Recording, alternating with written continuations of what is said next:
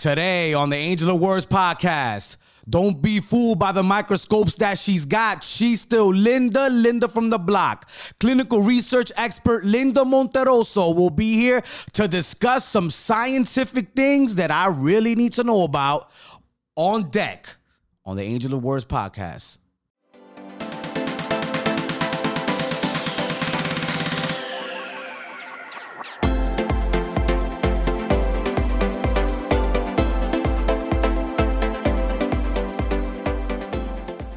Hello and welcome to the Angel of Words podcast. And on the line with me right now, I have amazing Yankee fan and scientist of the study of clinical research, Miss Linda Monterroso. Bienvenidos. Hello, Linda. How are you?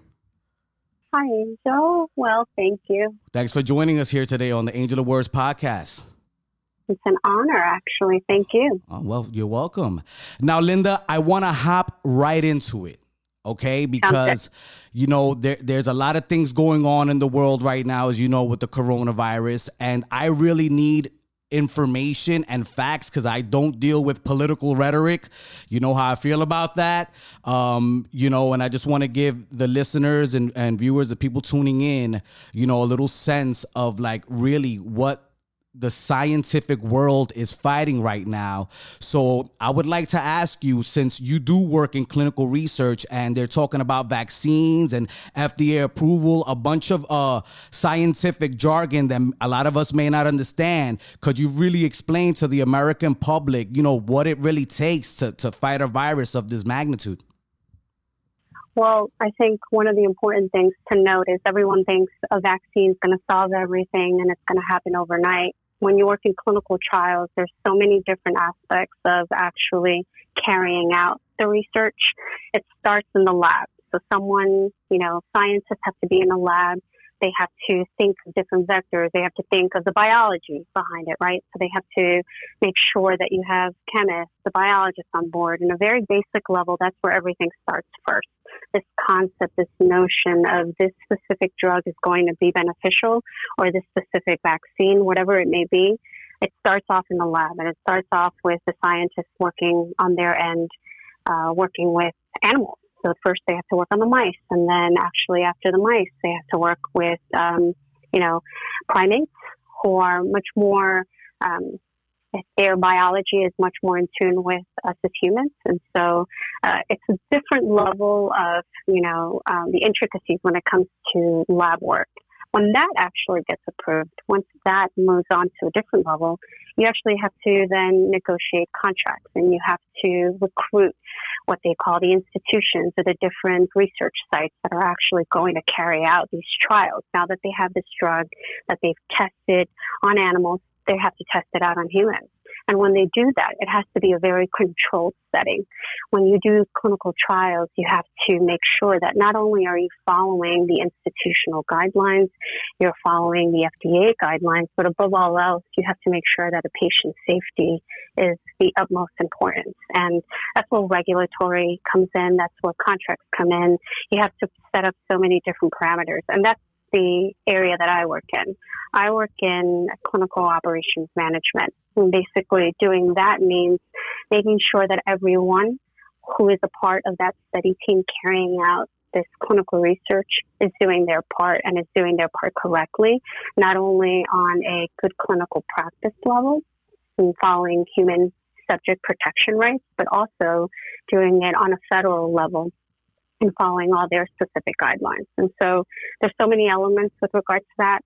And then after you recruit a massive amount, and you want to recruit a good amount of patients on these clinical trials because you want your, and this is something that probably comes out in the news all the time, are the statistics behind the success of a vaccine or the number of people that were actually tested. If you're testing out 10 people and you see an overwhelming response, that's a positive indicator. But if you're testing, say, 10 people and only 2 people respond, well, now you have to dig in to see why that was. And, you know, not everyone's the same. Not everyone's, body is the same. Not everyone reacts the same way to a specific drug or a vaccine or whatever it may be that you're testing out when it comes to the clinical trials. So you want your end, you want your population size to be as big as possible. You want to recruit as many people as possible to be able to successfully say when you're actually doing your statistics, your biostats behind it, this is a good indicator. This is going to be efficient, not for a small population, but for the masses. So for a big population of a set community or, just, whoever is actually going to partake with vaccines. So I think what they're doing now, and they're trying to speed everything up, you have your pros and your cons because you want to be able to successfully have a vaccine that's going to be out in the market and it's going to be helpful for everyone. But you have to make sure that throughout this whole process, everything is done in a very meticulous manner. And that regulatory component, which is what I work in specifically, is making sure that everything is documented from serious adverse events, because that's exactly, if you ever pick up a medicine over the counter and you kind of read that fine print or reactions of how someone's going to react to a specific drug, those are all close parameters. Those are very tracked in a very meticulous manner. We have specific adverse events that have been seen in the mice population. We have specific adverse events we've seen in the primates. And now when we're testing it on human subjects, we really don't know what's gonna happen. And so you also have different phases of a clinical trial. You have that phase 1, you have that phase 2, and that phase 3 trial, because you have to test it out first in specific populations before it actually goes and gets FDA approved. So I think it's a great thing that people are getting on board and are trying to carry out these clinical trials for a vaccine. But I think it's gray area because it's a world that was unknown prior to COVID. Really, I don't think that anyone really thought that it was going to, amass to what it's now. And I think it's a good direction to go in, but it's something that as researchers, you have to pay close attention to what's happening with reactions, body reactions, and the way that, people are actually either benefiting from it or is it going to cause more harm than good. Yeah, it's a very delicate situation. And like you say, it's in phases, and like you never know. I mean, I would imagine you don't know how long those phases are going to last. Well, we do. When you actually do clinical trials, you're setting specific objectives, okay. Right? So when you actually create, say, for example, you create a phase 1 clinical trial, you want to make sure that you're testing, the first step is testing it in humans, right? So a phase 1 clinical trial is going to test the safety, the side effects, what best dose, and that way you're timing that new treatment. So from there, we set specific parameters, and you're setting a specific time point. And again, you're basing everything off of what you've seen in the lab thus far. And then from that point on, you would move on to phase 2 and so on. And so by the time you get to phase 3, you're actually conducting this clinical research to confirm and expand on that safety and the effectiveness of the actual phase 1 and phase 2 of the trial. So you're comparing that between phase 1 and phase 2, you're comparing the drug to standard therapies. Now, the thing with COVID is we don't know really what that standard therapy really looks like, because this is something that was unknown, something that's being treated really just in a case-by-case scenario. We're kind of figuring it out as we go. There was no research behind this, so we won't know what that standard therapy really means. So that's what phase 1 and phase 2 typically do. They compare the drug to standard therapies for that specific disease or the condition that's being studied. And with phase 3, you're confirming and you're expanding that safety and the effectiveness of the drug. So as you can see, there's so many different phases with regards to a clinical trial that it could take years before a vaccine is approved by the FDA and is actually out in the market for everyone to purchase or, for physicians to use. And I think that right now everything's been put in lightning bolt, right? We're trying to kind of speed through all these different processes before we actually carry out and actually produce this vaccine. Do you feel like, sorry to interrupt you, but there's been a drug thrown out there, hydrochloroquine. And do you feel like, that information should have been played closer to the chest instead of, like advertising that as like the miracle drug? Like you feel like the administration made a big mistake doing that? Well, I'm not going to talk politics, but I am not very fond No, of, I'm talking like scientifically. Like, is that something that people usually do? Like, you don't go out on a limb on a drug if you don't know. Well, that. No, by all. No, I mean, that's the first thing that you do when you're doing clinical trials is you have to list. And one important thing also to kind of talk about is not only the way that drug is going to develop within you or how you're going to react to that drug in itself, but you also have to think of like other medications that you're currently taking. So if you take a healthy person and you test, that's the ideal population really when you're trying to test out a drug, right? A healthy person who has no other factors that come into play. You're not taking, a much older population. You're not taking someone that has other, comorbid, ailments or whatever it may be. But when you're testing this drug, you don't know how it's going to actually have an effect on another drug you're currently taking. So if you've ever had a physician prescribe a drug to you, they're going to ask you beforehand, what other medications are you taking? When you go and see your doctor's office, they're going to ask you to list all the other medications you're taking because they want to make sure that whatever drug they do give you is not going to have a negative side effect on because of it interacting with the current drug that you're taking. And so with regards to, this drug, the miracle drug that you're referring to, it has side effects in itself. You're talking about headaches and dizziness and nausea and vomiting, a lot of other things that actually have come about because of COVID. And so I don't think that it, at the very least from a scientific perspective, you should really jump on to say, this is a miracle drug, this is going to be the cure-all. We don't know whether or not it's going to be effective with everyone. We don't know whether or not it's going to be the solution. But I think that that's the problem that we're running into right now with regards to this is no one knows really how it's going to play out. No one knows whether or not this specific drug is going to be the solution to everything. And so you really have to kind of do your research. And you have to kind of see whether or not you I've heard so many stories of healthy people, and that's something that you hear in the news, healthy people who have been now on respirators with COVID, due to COVID. What do you think is going to end up happening with regards to someone who already has all these other ailments, and then they're taking this new medication thinking this is going to solve the situation? You don't know how that person's going to react, and that's where really clinical research is really key, because you want to test out these things in a confined, in a closed environment where you're able to see whether or not this is going to be effective versus, kill someone. And that's been a big issue, not knowing that much about COVID. Like, whatever you learned so far, what makes COVID so dangerous? I hear that, it's attacking a certain enzyme in your cells. Could you elaborate a little bit more? Because, I would like to know a little bit more about the science behind why COVID is so deadly.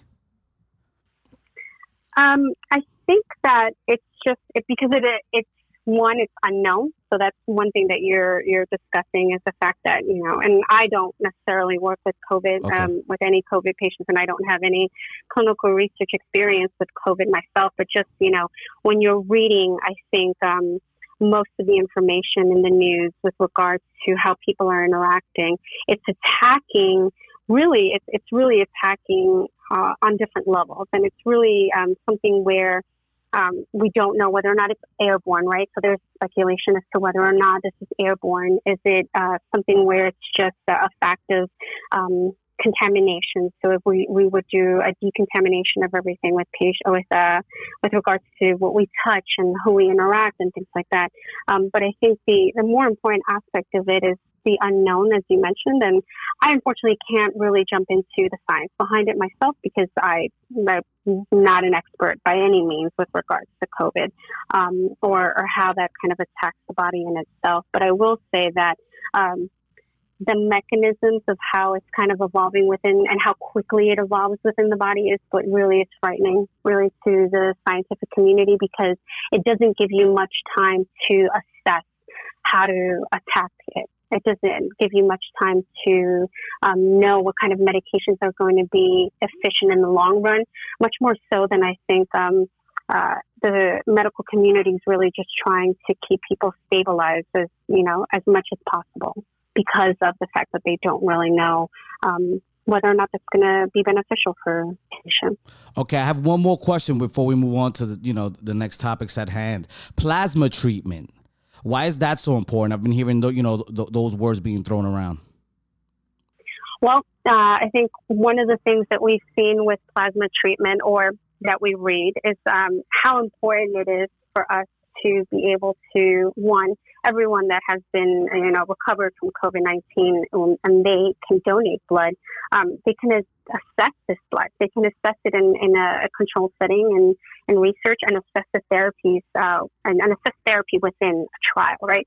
So that's where plasma comes in. So when a person that has COVID, their immune system is attacked, it creates antibodies that can attack that virus. And so if these antibodies are actually are produced, then we can, by having that person who has recovered from COVID, by having them donate their blood, we can actually look at these antibodies and see how that helped in attacking the virus, and create them so that we might be able to have that in a patient who is unable to create those antibodies. And so I think, one thing to know about, I'm a big proponent of blood donation. I do it all the time. I haven't been able to do it, but these antibodies within our cells are found in plasma, and they're the liquid portion of the blood. And it's not just necessarily COVID, but they've used it for other therapies. And I think that was the smartest approach to take. I think that we can see whether or not COVID-19 patients are able to recover in a better way through their blood, through their antibodies, through the plasma. And so I think to me, I'm much more excited in seeing what develops in terms of research with plasma in that manner than, say, for example, creating a vaccine, because there's so many different elements of vaccine, and we don't know really how everyone's going to react to these vaccines. But, those trials that are investigating whether or not, plasma transfusions can help improve COVID-19 patients' speed of recovery and increase their chances of survival. I think that that's really where the research should be focused on. And I appreciate the level of passion that you have for your work. And, it makes me so proud that you come from New York City. You're from the BX. Could you just explain that wild ride from, what neighborhood did you grow up in over there? No, the South Bronx. And the I'm South sorry Bronx. For all the Jennifer Lopez fans. Yes. That is not really the hood. I can't, Does it need to be, about man? the You're from one of the 5 boroughs. That's the point that I'm trying to make it. It makes me proud, I just, I was born and raised on 175th and Jerome, that corner, which recently came out in the Law and Order episode, and I can't begin to tell you how exciting that was for me just to see my hood. I know that it's not probably the best indicator of we came on up, but I thought it was just hilarious. Anyways, born and raised in the Bronx. My parents still live in the same apartment that I was born. And I grew up in a very tough environment. Everyone around me, I had a great support system. So, but, you saw so many different things. I will always remember there was like a shooting right across from where I live. And the bullet actually hit the window of my bedroom. And I didn't realize it until maybe a couple days later. And it was one of those situations where, unfortunately, it was like, oh, okay. And, it happens. That's what happened in the hood. But at the same time, I had a great support system. I had so many friends in that neighborhood that I still speak to this day. And even though, a couple of them have gone off to different states and have raised their families, I still have such a connection to my roots. I really don't know that many people now that are in that neighborhood because everyone's moved on. But I'm incredibly proud of being from the hood. I took the 4 train to go to high school. I took the 4 train when I went to college. I stayed there until in my late 20s when I finally moved out of my parents, and then just started focusing a little bit more on my career development. So there was no bullying situations, you know, you weren't nerd shamed growing up or anything of that nature? Of course. I mean, growing up, I was no more than like 90 something pounds. I mean, I think that was probably the biggest I got until you hit your freshman 15, and then I finally hit the hundreds. But I was always skinny. I was always the nerd, and I was always the underdog when it came to everything. And I think that because of that, my parents kind of tried to not include me much more in sports with regards to like basketball or anything like that, team sports. But I started playing tennis, and that's how you and I met. Yes. Right.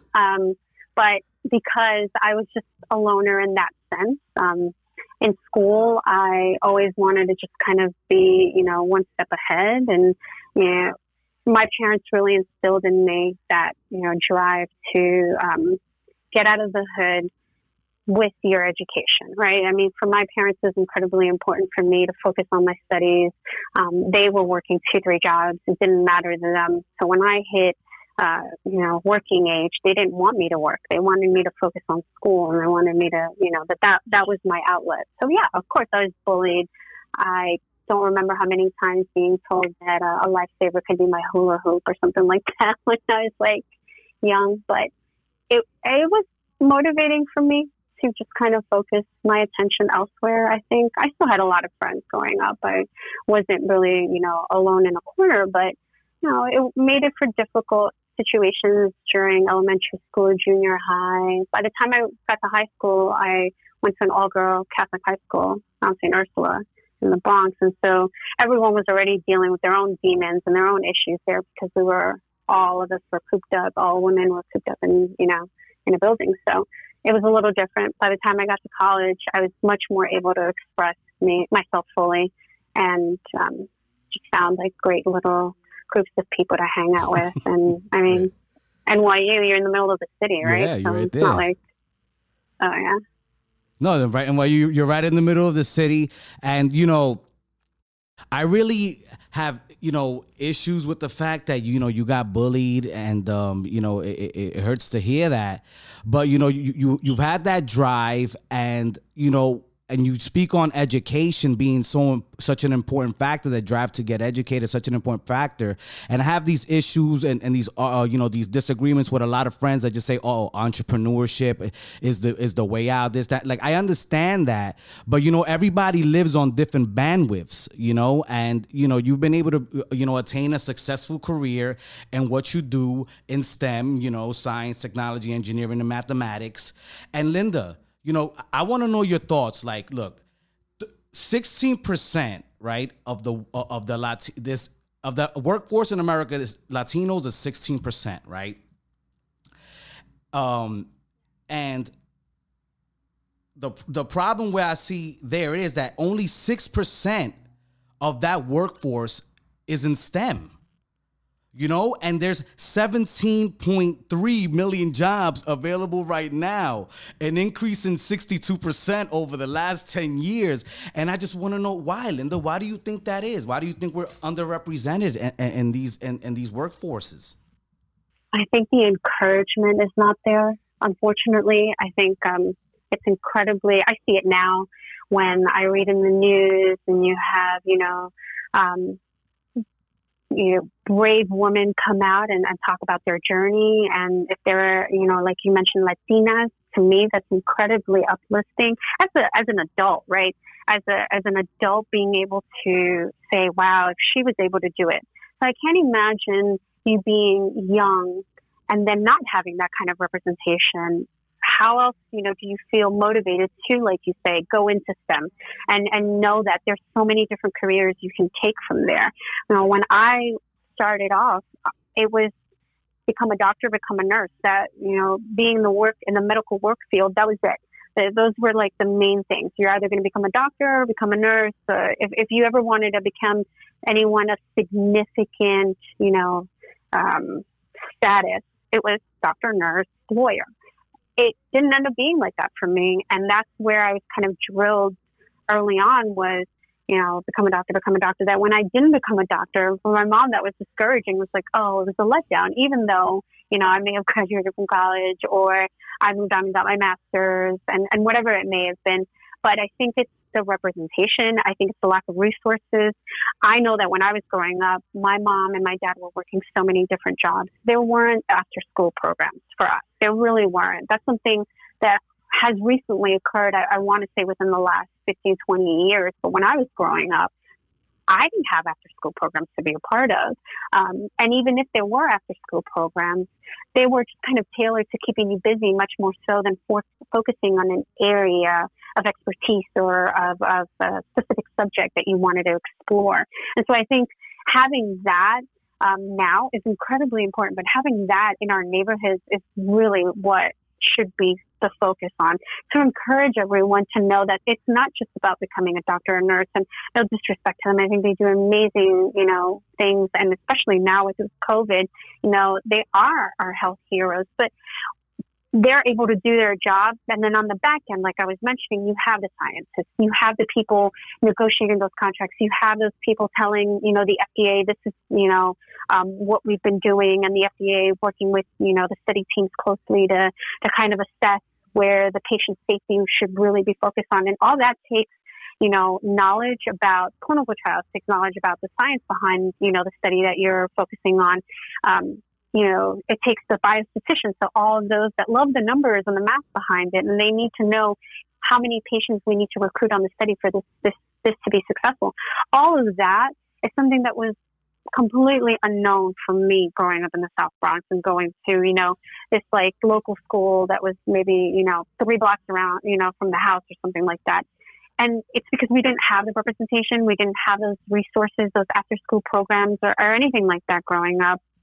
And it wasn't until I got to college, so we're talking, 18, 19, 20, that I needed to fulfill like a requirement for one of my classes. And I was like, oh, I'll do this. Intern in a lab. Yeah. I'll intern in a lab. And that's how my career started, because I was pre-med in college and I just kept thinking, I was like, oh God, these classes, I don't know, like all of my classes were science classes. It was overwhelming for me. And I kept thinking, do I even want to apply to medical school at this point? But during this time, I started doing an internship or volunteering or, shadowing some people, because NYU and other people that I met through NYU opened the doors for me to shadow them, to do these internships. And then I started realizing, oh, I like lab work. Oh, I like the clinical research aspect or the basic science lab research behind this and whatever. And it was a different path to take. And ultimately that led to a job after college. And then that led to another job and, gotten to where I am now. But again, I didn't experience that growing up in the South Bronx. And you feel satisfied, were no programs. Right? Yeah, and I mean, you're taking your classes, you're passing your grades. And for me, my parents didn't let me come home with anything below a 90. And so the focus was just be great with what I'm getting, but not explore. And, again, how was I supposed to know how to explore out from what was presented to me in classes, right?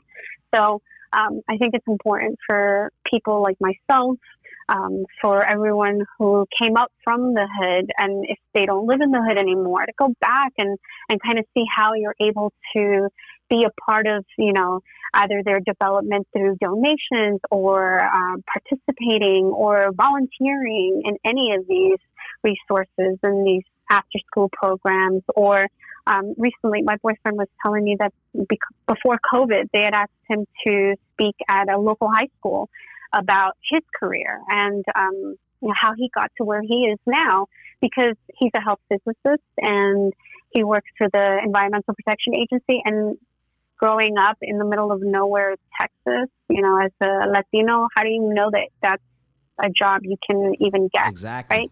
So it's that. I think it really should be kind of full circle for us to contribute back to our communities and to be able to help those that are coming up. And I think, represent us being able to represent our communities and say, we came from here, we know what you're going through, but with dedication, knowing the right people too. Yeah, Linda, if it you doesn't don't know what's necessarily out there, mean how you gonna know, how you gonna know that there's so exactly. many different ways to be successful, especially with these Yeah. jobs in the in the underbelly and and the important part of society, in science, Hmm. math, engineering, technology. Like if you don't know that these things exist, then you're just gonna go with what you see all the time that you deem as success.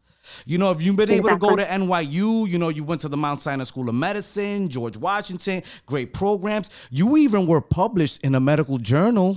Is that true? I read that. I was. The I effect of was. random or sequential presentations of targets during robot assisted therapy on children. And that's something that I want to talk to you about because you do a lot of work in this area, and that sounds absolutely amazing. And it's because you've actually dealt personally with this situation and kids dealing with disabilities and cerebral palsy. Could you really describe or elaborate on what motivated you to get into that particular field and write about these things? So when I worked at my first job right out of NYU, and I was going to school at that point for my master's in public health. I was working in the lab, and it was great. It was, the basic science that we were talking about that kind of starts everything with regards to clinical research. But I knew that I wanted to start working with people because I was in the lab all day long, and I wanted to venture out and see whether other avenues there were for research. And so clinical research was something that I started focusing on, and an opportunity came about to kind of marry what you're talking about, the love for research, but then also working with a very vulnerable population like pediatric, and specifically in this case, there was children with traumatic brain injuries, children with cerebral palsy, in a hospital up in northern New York, so Westchester, let's call it what it is. And I loved it. It was my first experience going into clinical research, so working with the patients that were actually going to be a part of these clinical trials. And what we specifically did for those publications, for those clinical trials that ended up being published were we were trying to target children who had cerebral palsy, children who had traumatic brain injuries due to accidents or whatever may have occurred for them to be the way they were, to give them mobility again, because a lot of our children were paralyzed from the right or the left, and they weren't able to do much anymore with their with whatever limb they had paralyzed. And so we started kind of targeting from a neurological standpoint what we could do to retrain the brain. And one of the reasons why that was so important to me when I started doing that was my brother has developmental disability. He's 5 years younger than I am. And we never really knew what happened, or, according to my mom, he was born healthy, full-term pregnancy. So there was nothing to say that this was like an indication of what was to come. But when he started, his milestones came about. So, he couldn't roll over, he couldn't sit up. We started seeing that there was something, quote unquote wrong, with him. And then special ed became a part of our daily life, and it still is. And it was just important for me to find opportunities to help that community. It was important for me to, and it might not have been a reflection of what's going to help my brother at that moment, but I just knew how difficult it was for my parents to find resources for my brother for speech, for physical therapy, for occupational therapy. And so being a part of that was incredibly, for me, gratifying on a different level, because, someone did that in order for my brother to, be a part of this program for speech, or be a program for occupational therapy or physical therapy. And, it's something that I still keep doing, even though I don't work in clinical research for neurology anymore, and my focus is, shifted. I still participate very much so with programs aimed for those with developmental disabilities. Can you give them a shout out, the programs that you work with? So when I was in Tennessee, I was very lucky to be a part of the Council on Developmental Disabilities, which basically was a group of people that were parents or siblings with people with special needs, with any kind of disability, really being proactive to move legislation for the state of Tennessee for things that they thought were incredibly beneficial for their specific community. So we had one parent who was, had a 19-year-old who was unable to go to the bathroom. And so she would have to change her as, you would change a baby in their diapers. And we have changing tables for babies in bathrooms, but she was a grown 19-year-old. And how are you supposed to do that on a baby changing table or even in a stall? And so she was really pushing for adult changing tables so that whenever she would be able to go to a restaurant with her family, she would be able to change her daughter's diapers, because unfortunately that was something that her daughter couldn't do on her own, right? And so we were trying to push legislation that was targeted to these communities or these specific groups of people that were disabled. And so that was incredibly gratifying to me. And unfortunately, when I moved from Tennessee, I wasn't able to be a part of it, but I still participate by calling into some meetings to provide some input from a sibling perspective, which is why I was asked to come on board because of my involvement with my brother. I've been very loud. I'm part of his life so much so with his plans. Every year he has to have an individualized, specialized kind of, program tailored to him for his focus throughout the next year. So whatever focus that may be, typing, hygiene or, speech. So from a siblings perspective, I've been proactive with that. There's the Sibling Leadership Network that I've been a part of for many years. And I would meet with some siblings in New York, and I carried that relationship on in Tennessee. And I'm, in the middle of starting a new group with in Nevada, because there is no Sibling Leadership Network chapter in Nevada for siblings that really, have to take care of their siblings with special needs. My parents never told me outright, you have to take care of him when we die. But that's always a big concern for my parents is when we pass away, what's going to end up happening to your brother? And I mean, it's just him and I. So I knew that I was going to take care of him.